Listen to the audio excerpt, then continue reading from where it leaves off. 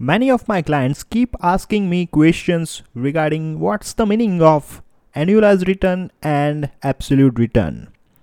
It's like confusing to understand for majority of investors.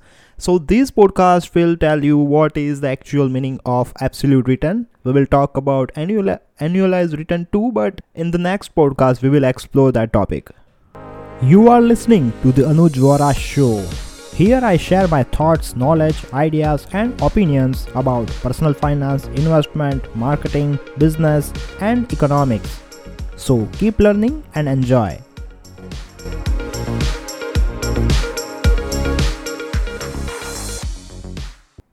We all make investments with the common objective of generating the desired returns.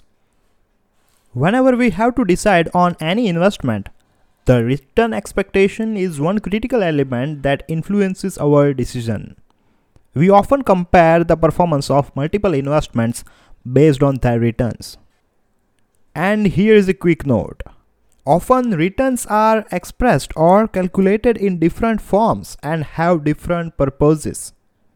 We can notice different return measures when we browse through various product literature, brochures, websites, return calculators, and so on.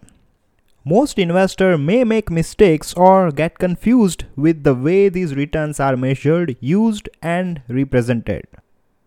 Therefore, it's important to understand this type of return measures to draw better informed conclusions about your investment or portfolio.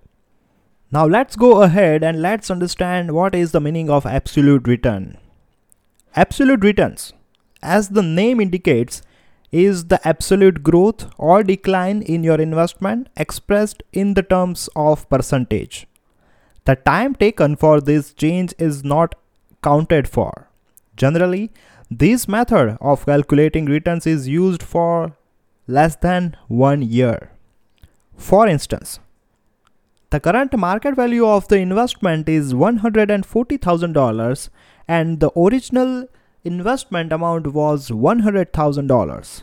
In this case, the absolute return would be 40%.